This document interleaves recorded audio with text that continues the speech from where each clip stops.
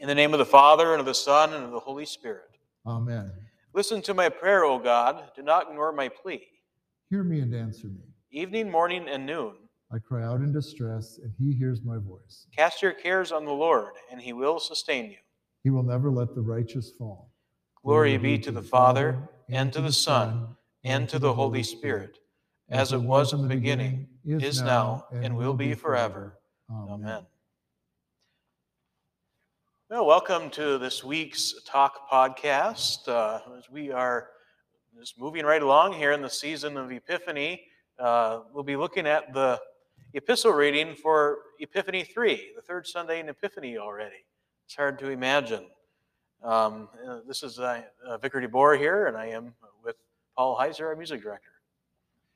Right, and we're a little bit off, and Pastor mentioned this in last week's podcast, that we missed the second Sunday after Epiphany because we moved Epiphany back, and that moved Baptism of our Lord back a week, and so we missed those readings from Epiphany 2, which are, I think those are typically about the wedding at Cana, so we didn't get that story, but I think it's pretty familiar, to most people. And I know it was referenced in the last hymn for sure. It was just a fleeting reference, but it certainly was in there. So we got a little bit of the wedding at Got a little bit in there. Yeah. But right, this week we move on to, I think for the balance of this season, we're in the book of Corinthians, correct? Don't hold me to it, but I would imagine. So yeah, I haven't looked that far ahead yet. So yeah, as you say, we're now in the book of 1 Corinthians here, the first chapter. Excuse me. And I think first, let's see, try to think. Last week, would we have gotten the first part of this chapter? No, because we were observing a feast day, and so it was not out of Corinthians. Oh, okay. It was out of Romans. Oh, it was out of Romans, yeah. Since this is our first reading for this liturgical year now in 1 Corinthians, I think first I just wanted to kind of quickly summarize kind of what's going on here and kind of the context of 1 Corinthians. Corinth was located, it was a major trade center. It was in the ancient world. But like any other trade center, if they thrived on trade, Corinth had a reputation for various issues, sexual immorality, religious diversity, corruption, and so forth. I guess the church that the Apostle Paul had founded, it floundered under these influences and began to divide over various issues. I guess, does any of this sound familiar? But now in this book of 1 Corinthians, Paul addresses practical questions that are dividing the church. The congregation was divided and struggling, like many of our congregations today. They're divided and struggling. Well, even on a larger scale, just among Christians. I mean, who would have? I think in the first century, if you had told them, well, you'll have all these dozens of different churches that call themselves Christian churches, well, they would probably have a difficult time wrapping their mind around that. If you're all followers of Christ, you'd think there would be more unity than there is. Right. Yeah. But now we have these different, like we have what we know of it today. Yeah. Paul writes to encourage the Corinthian Christians to be unified in Christ. All these things that had divided them, that were dividing them, all these questions, be unified in Christ rather than be torn apart by these things. And that is what Paul addresses in the text for this week. And actually, we'll get that right off the bat here in this first verse. Paul, would you be able to read for us our text, 1 Corinthians 1, 10 through 18? I appeal to you, brothers, by the name of our Lord Jesus Christ, that all of you agree and that there be no divisions among you, but that you be united in the same mind and the same judgment. For it has been reported to me by Chloe's people that there is quarreling among you, my brothers.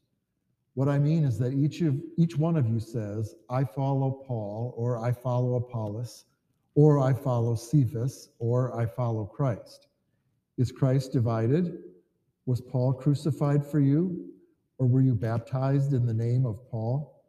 I thank God that I baptized none of you except Crispus and Gaius, so that no one may say that you were baptized in my name. I did baptize also the household of Stephanas. Beyond that, I do not know whether I baptized anyone else.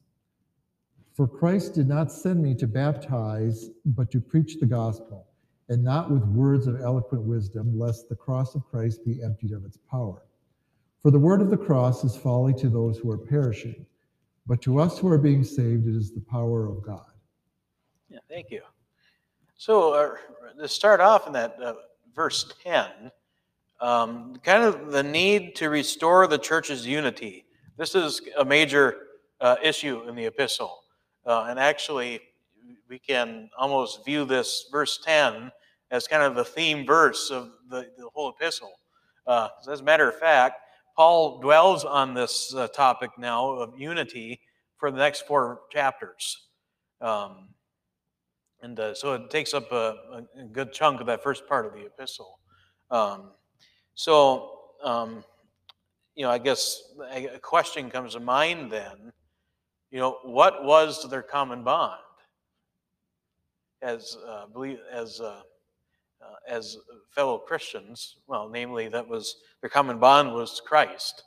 But should be. It should be, at least, yeah. Maybe in a way, maybe that question came up a little too soon, but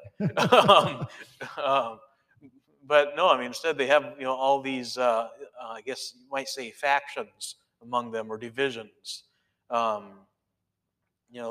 Just with all the stuff that was going on amongst them, and as we'll get later on, he mentions these groups that say they follow so and so, but we'll get there as we go along. Well, but again, I come back to when you think about the different divisions within the Christian church. Yeah. I mean, think of how that's evolved over history. Well, we call ourselves Lutherans, because we follow the things that Luther taught. Yeah. Or there's Calvinists, or there's and it's like, okay, things really haven't changed. We tend to attach ourselves to things that aren't Christ. Although we would definitely tell people that, well, Christ is the center. He is truly the center. Yeah. It's just we happen to wear that label because it's Luther's theology of Christ. That he developed around that. Right. Yeah. Well, and even within Lutheranism, I mean, how many different Lutheran churches are there? I guess we have. I guess our church body was kind of founded, after Walther and Leah and some of the other early church fathers of the Missouri Synod. Yeah. By that yardstick, we could call ourselves Waltherians. Waltherians, or maybe there are people who do. I don't know. I've heard the term used before. Yeah. But yeah, I mean, what's really changed, right? I mean, there's these different factions or divisions. Now maybe they're not as much of these divisive issues now. Like I think a lot of us would agree that yes, we're Christian.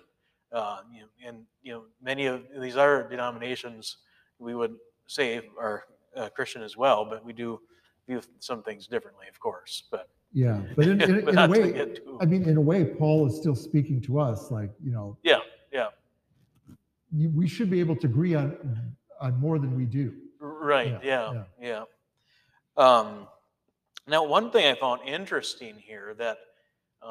Divisions, that's the way that this translation had it, the ESV. It could also be translated as factions, because I've already used that word here a couple of times. But, I wish I could remember the Greek word. It made me think of schisms almost. Like, I think is that the right word I'm thinking of? There's kind of a barrier or a tear between us. Because I think the word in the original language they talked about could even refer to like a tear in a garment. I guess you think of it that way. Right. It's more than just different flavors of things. It's a fracturing. More of a fracturing. Well, in a way, it's like a tearing down of the church because it's broken into pieces. I guess I don't know. Yeah, that's not important. But anyways, um, so no, there should be no factions, Paul says, within the congregation, um, but rather Paul urges them to patch things up or to be restored. Get back to that original harmonious state that they had been in. Um, Now, I guess in our context, as a congregation, why is it important to be of the same mind and not have divisions? Well, the devil will certainly work very handily among divisions and do his damage there. And we've probably all been witness to that, unfortunately, of congregations Yeah. that have Mhm. divided Mhm. over any number of things. And that's always a danger. That maybe they divide over money issues are Money often things. I issues, mean, it's yeah. just like in marriages. I Yeah. mean, a lot Yeah. of marriages crumble just in fights over financial issues and Yeah. money and Yeah. things like that. But there's certainly a lot of other reasons that a congregation would not be united. Maybe their mission. Mhm. They have two different ideas of what their mission should be. Um, and we always run that risk of falling prey to the devil if we just kind of think, oh well, we have these divisions. It's something we'll just live with. We won't work on resolving that. Right. But Kind it of could let it slowly sit eat. there. Yeah, And, right. yeah. It just gets worse and worse and Yeah. eventually tears things apart. Yeah. Yeah. And I guess you think of as the flock of Christ. I mean, if those sheep are scattered a little bit, it's easier for prey to come and It's a very good analogy. they come and devour one of the sheep or whatever. So yeah, I mean, to me, to have a congregation that is more tight knit and closer together as a family of God creates a stronger unity and bond. And I think those are the congregations that thrive too. And this has been studied and measured too. Mhm. That the congregations that have fairly stable, they're just stable in terms of staffing and mission and identity and all that. They tend to fare much better than those that are in chaos. Yep. Some kind Yep. of a turnover or just Yeah. internal chaos. Yeah, but we think of just divisions and factions right now. The the Methodist Church, they're going through their issues right now. Or we had our issues in the '70s in the Missouri Synod and so forth. Yeah. There's I think almost every church body has dealt with its its factions and divisions throughout time. Yeah, we're no strangers to it, which, in a way, I think Paul is, he, may, he strikes me as maybe being a little overly optimistic that just encouraging them to this unity is going to be sufficient to get the job done, because I think it's just in our natures, I think, to just, debate things and maybe, we see things differently. Yeah, yeah. But I think we have to realize again if we encourage that too much, the danger that lies ahead. Mm-hmm. Yeah, for sure. Um, and then going on to verse 11 here. Now, Chloe's people, that is referenced Chloe's people. At least from what I looked at, I couldn't find too much about who Chloe is. I think this is about one of the early times that Paul references Chloe. I guess Chloe's people, it might have been relatives or servants of Chloe, who acted as Paul's informants, I guess. I guess, it is not indicated whether Chloe lived in Corinth or in Ephesus. That's not really given to us. But I think what is more notable and more important is the tone Paul sets when he says that he learned these things, or that these things are reported to him, by Chloe's people. And actually, one commentator that I read said that instead of him saying that it was reported to him, it could be translated as it was made clear to him by Chloe's people. Now, I guess what the difference would be, I'd have to do some more researching on that. But it just kind of puts it in a different light. Mhm. It wasn't just reported to him, but it was made clear to him that these things are going on Mhm. in the congregation in Corinth. But the tone that he was kind of using here was a very pastoral approach, in that he was stating where he got the information from, and not just going off of rumors.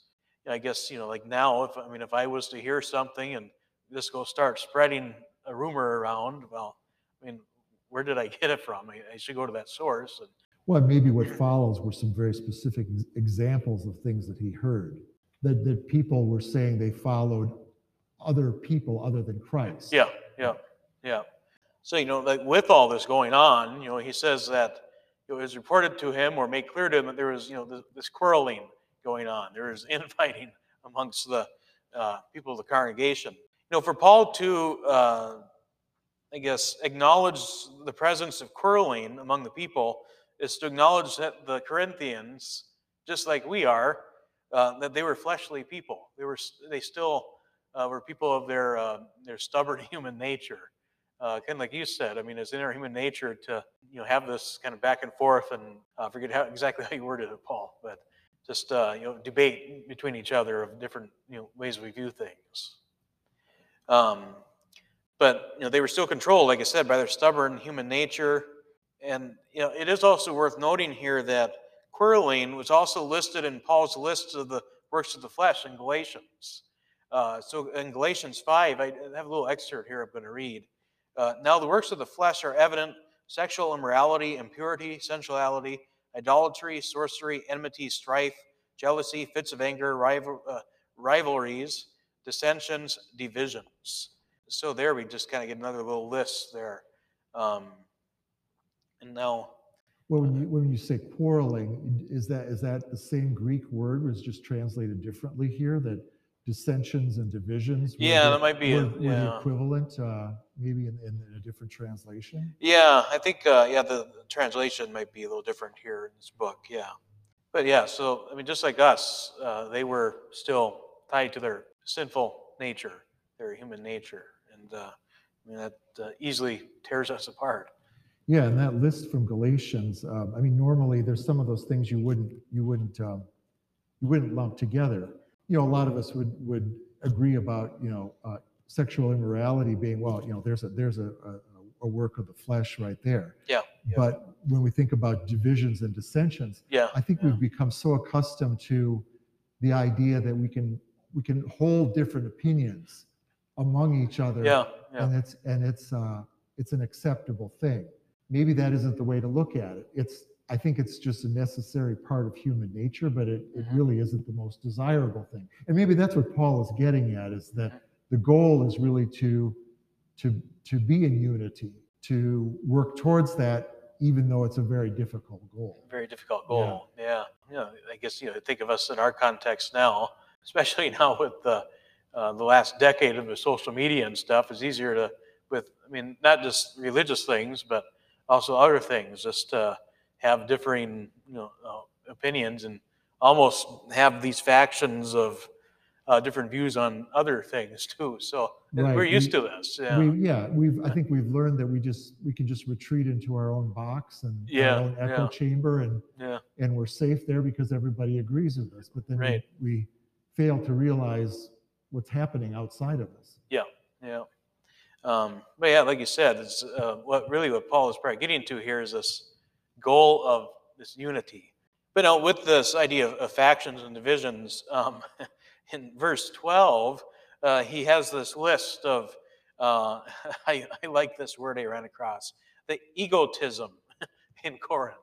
So there's 4 times there's this, I belong to Paul, I belong to Apollos, I belong to Cephas, or rather Peter, that would be.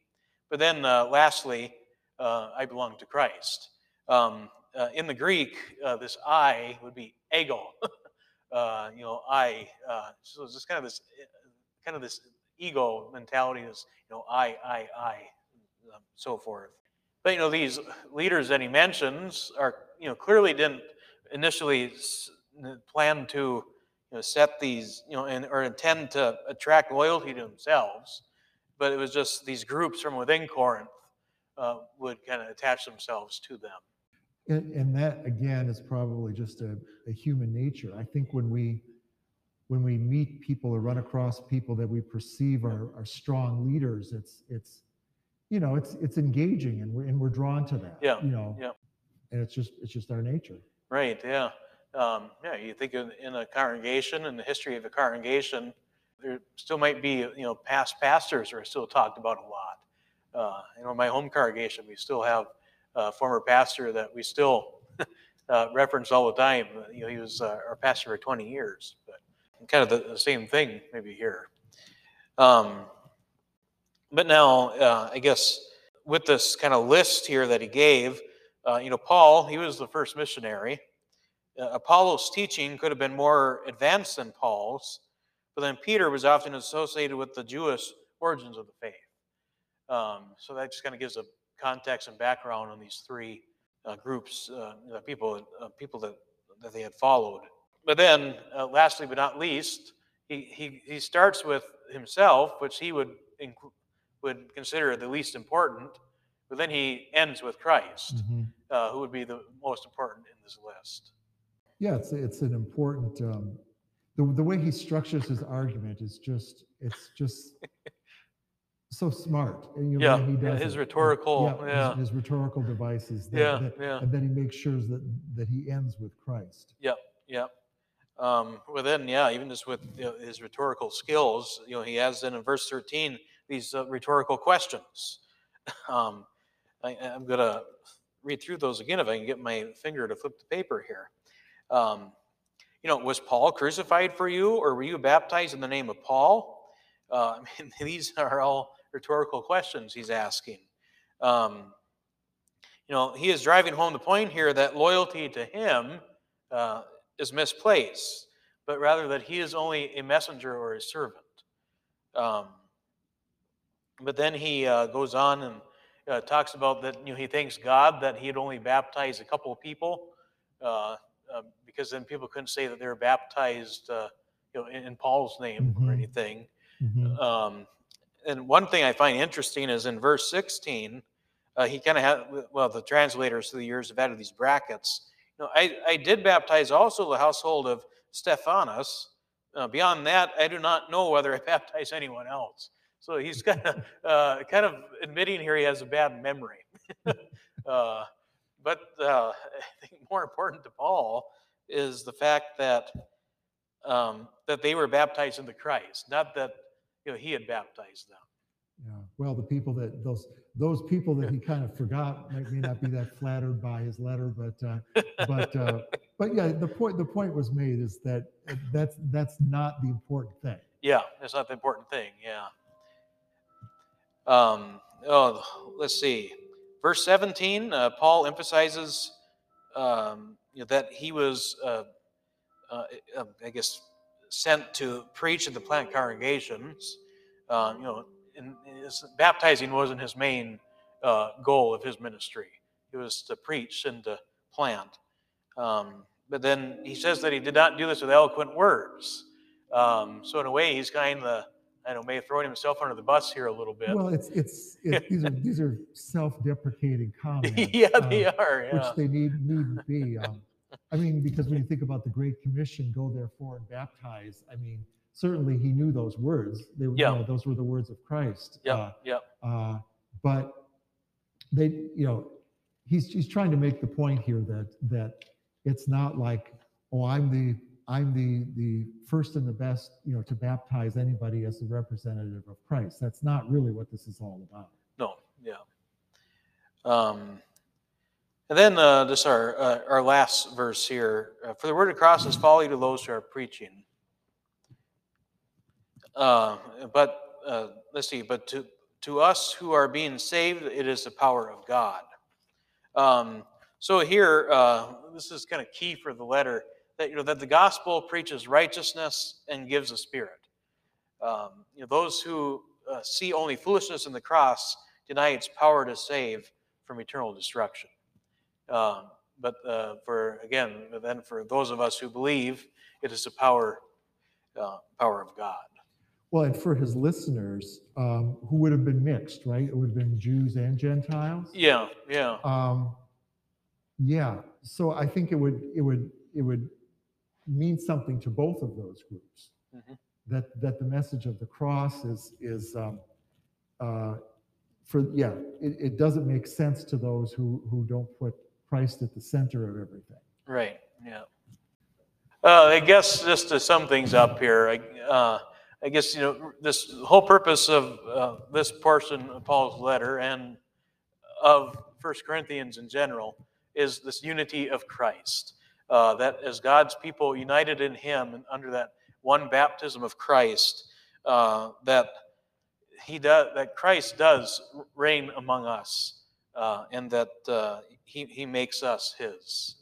And given that, as you noted before, that he continues on this theme for the first four.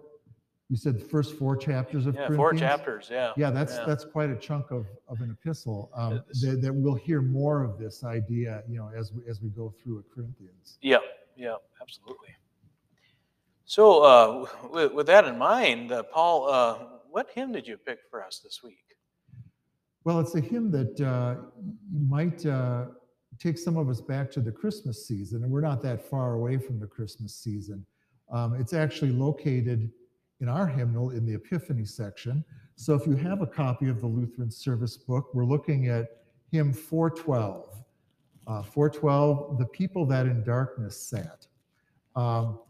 And this hymn is built around our Old Testament reading for this coming Sunday. And you noted that there's a lot of symbolism about light in there, and it ties into it's also quoted in our gospel for this coming Sunday. So we get hit with it on both ends of the readings there. And if you've never noticed that the way the readings or the lectionary are put together, that's very often the case, that the Old Testament very clearly has some connection to the gospel reading. Mm-hmm. And that the psalm is often a bridge between those two. And this Sunday, that certainly does apply. Our psalm is Psalm 27, which starts out, the Lord is my light and my salvation. So again, there's that theme of light. Yeah. And you're going to focus on that this Sunday? Yeah. I was thinking about this this time of year. It's such a dark time of year. The Christmas lights are down and everything. I would really like to kind of talk about this light. Yeah. Not all of them. We've left a few of our plain white bulbs up, and I noticed some of our neighbors have too. And I think I've noticed over the years that more and more people will leave just a few lights on just to chase away the darkness, because the days are still relatively short in January. And I think people like that. Well, and then there's, for that matter, there's some people that just leave them on a year round. Yeah, like I noticed my neighbor across my driveway still has their Christmas tree lights on. I took my tree down just to kind of get back into a little, just a regular schedule and everything. But I did leave lights on that front hedge in front of the house. So if you ever come by the house on your way to church at night, you can see I still have a few lights on too. Back to the hymn. The hymn, The People That in Darkness Sat, we did sing this during the Christmas season. I know it appeared at the Sunday school program, and then it was in one of the Christmas Eve services. We had 4 on Christmas Eve, and it did appear in one of them. Because this was one of the readings that we heard on Christmas as well. It's in one of the sets that's an option for Christmas Eve. There's a set for Christmas Eve, and then there's a separate set of readings for Christmas Eve midnight. One of them has the Christmas story that we all know from Luke 2, and then what we've done is kind of mix those two together. We've used the Old Testament and the epistle from one set, and then paired it with the Christmas reading, because people expect to hear the Christmas story, the Luke 2 reading on Christmas. Yeah. And so this hymn was originally a hymn paraphrase of this passage from Isaiah, that is Isaiah 9, which begins with, the people that have been in darkness have seen a great light. Yep. And it's literally pulled right out there in the first stanza of this hymn. The people that in darkness sat, a glorious light have seen.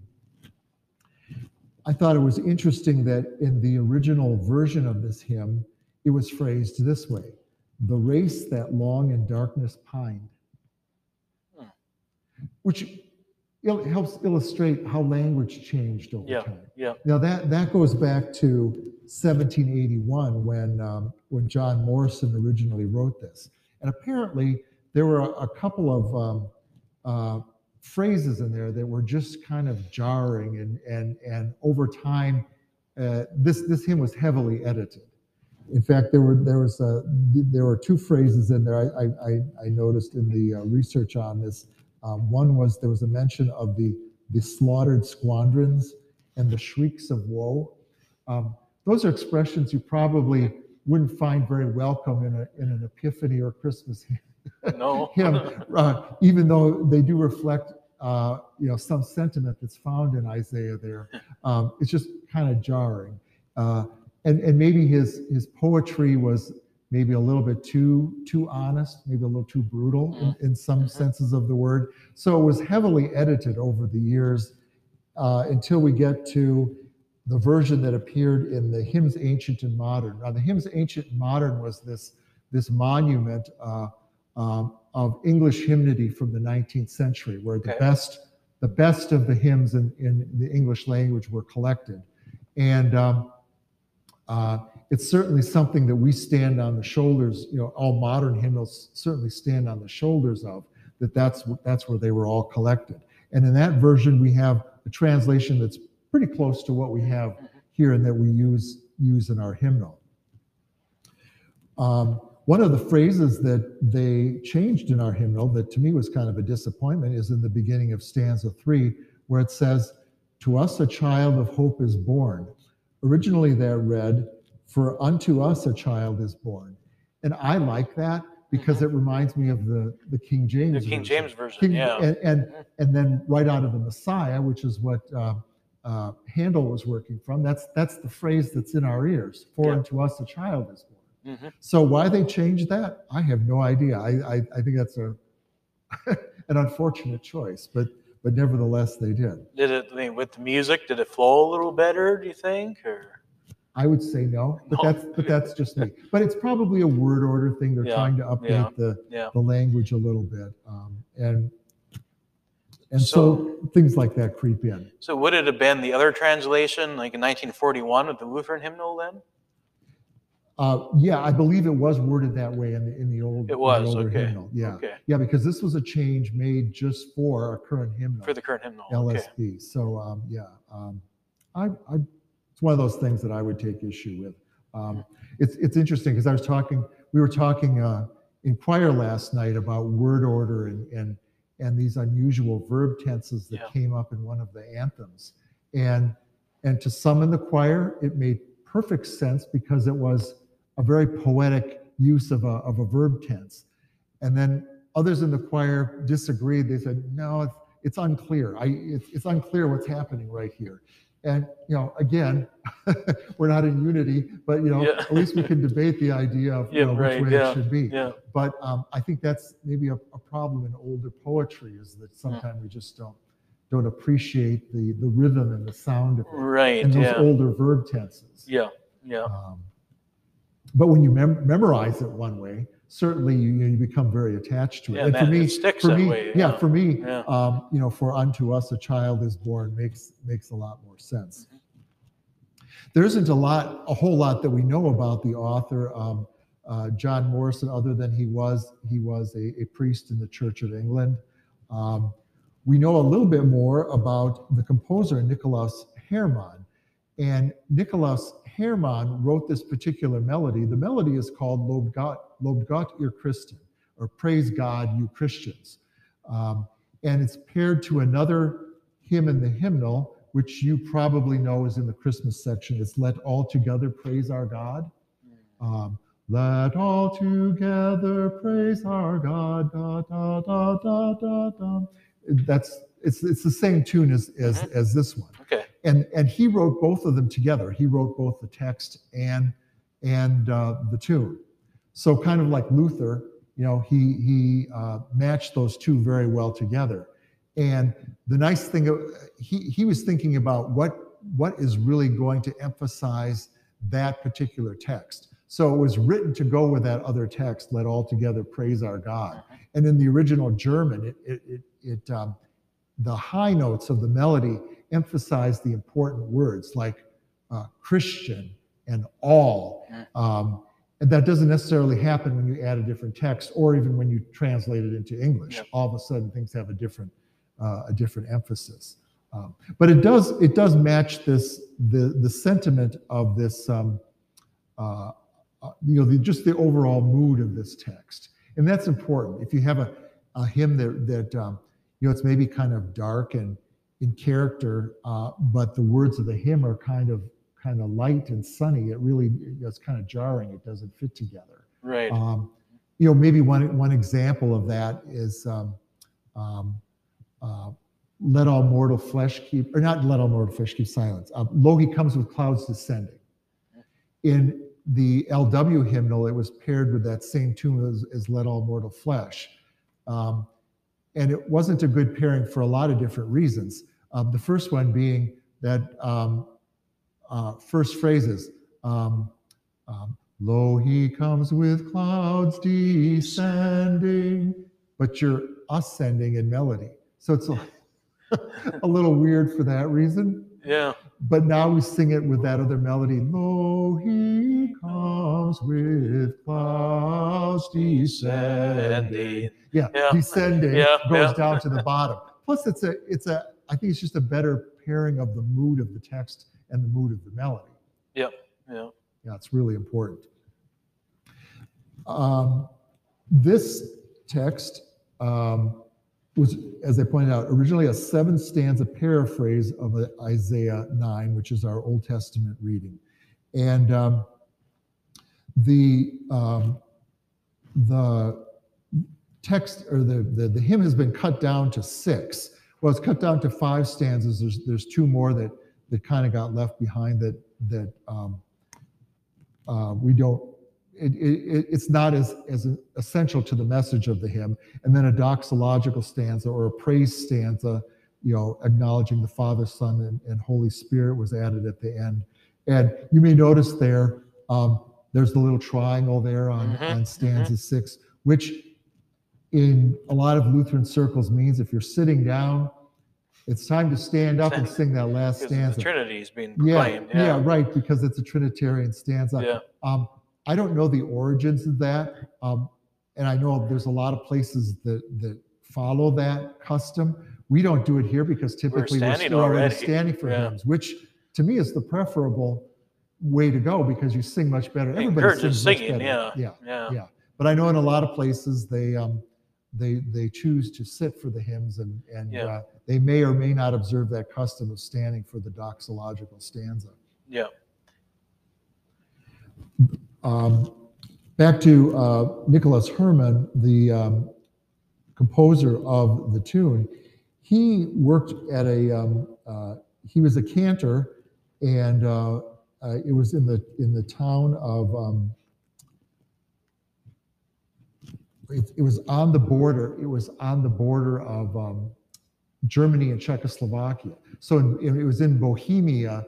So it was right on the border. They're one of the few Lutheran places that had kind of slipped over, into that area. And he was the cantor there. And a lot of the texts he wrote were for use with the students and for home devotions. And that shouldn't surprise us. This is from the period of the 16th century, because we tend to take our lens of how we use hymns in modern times and think, well, everybody used hymns that way, and that's how it was from the time they even came from. That's not true. If you look at the way Luther wrote hymns and what he wrote them for, it was for teaching and for use in the home, for devotional reasons. We think, oh, well, they wrote hymns because they needed hymns on this particular topic or subject for use in church. Because I would say probably the majority of us now, that's the only place we use hymns. In church, encounter hymns, yeah. is in church, to amplify the themes of the day, or even traveling music, getting in, getting out. Yeah. But their purpose was much different. It was for teaching and for devotional purposes. And so he wrote about 200 hymns for that specific reason, and much like Martin Luther. But he would have been, a couple, about a generation later than Martin Luther, so not that far removed from him. But taking Lutheranism to that corner of Bohemia, and you don't think of the Czech Republic as being that that Lutheran. German or Lutheran, Yeah. but there's certainly places where those borders were very fluid for so many centuries. Yeah. For example, there's a lot of Germans that are in Polish-speaking areas, or what are now Poland, and that border floated back and forth, many times over the course of history. So for us today, why don't we sing stanza 1, certainly, because it talks about the idea of light and darkness, and that's going to be the emphasis of your sermon on Sunday. Let's do stanza 4, because that one gives that list of the other names for Christ that I think we recall from this reading on Christmas: the Prince of Peace, the Everlasting Lord. Yeah. At least that always sticks with me. Yeah, that'll be later on in this chapter of Isaiah. Yeah. Right. Yeah. Right. Not the passage we get this Sunday. Not this Sunday, but doesn't include that part. But again, the hymn was cast to be a paraphrase of the entire chapter 9, not just the portion, because we only get the first. I think it's the first four verses. Yeah. So a shorter portion of it than we heard on Christmas Eve. And let's throw stanza 3 in there, even though I don't like what they did to that first phrase with the way they changed it. We'll sing 1, 3, and 4. 1, 3, and 4. The people that in darkness at a glorious light have seen, the light has shined on them who long in shades of death have been. In shades of death have been. To us a child of hope is born, to us a son is given, and on his shoulder ever rests all power in earth and heaven, all power in earth and heaven. His name shall be the Prince of Peace, the everlasting Lord, the Wonderful, the Counselor, the God by all adored, the God by all adored. O Lord, have mercy upon us. O Christ, have mercy upon us. O Lord, have mercy upon us. Our Father, who art in heaven, hallowed be thy name. Thy kingdom come, thy will be done, on earth as it is in heaven. Give us this day our daily bread, and forgive us our trespasses, as we forgive those who trespass against us. And lead us not into temptation, but deliver us from evil. For thine is the kingdom, and the power, and the glory, forever and ever. Amen. Blessed Lord, you have caused all holy scriptures to be written for our learning. Grant that we may so hear them, read, mark, learn, and take them to heart, that by the patience and comfort of your holy word, we may embrace and ever hold fast the blessed hope of everlasting life. Through Jesus Christ, your Son, our Lord, who lives and reigns with you in the Holy Spirit, one God, now and forever. Amen. The Almighty and merciful Lord, the Father, the Son, and the Holy Spirit, bless and preserve us. Amen. Please join us for worship this weekend. Our worship opportunities are at 8 a.m. and 10:30 a.m. on Sunday, and on Mondays at 6:30 p.m.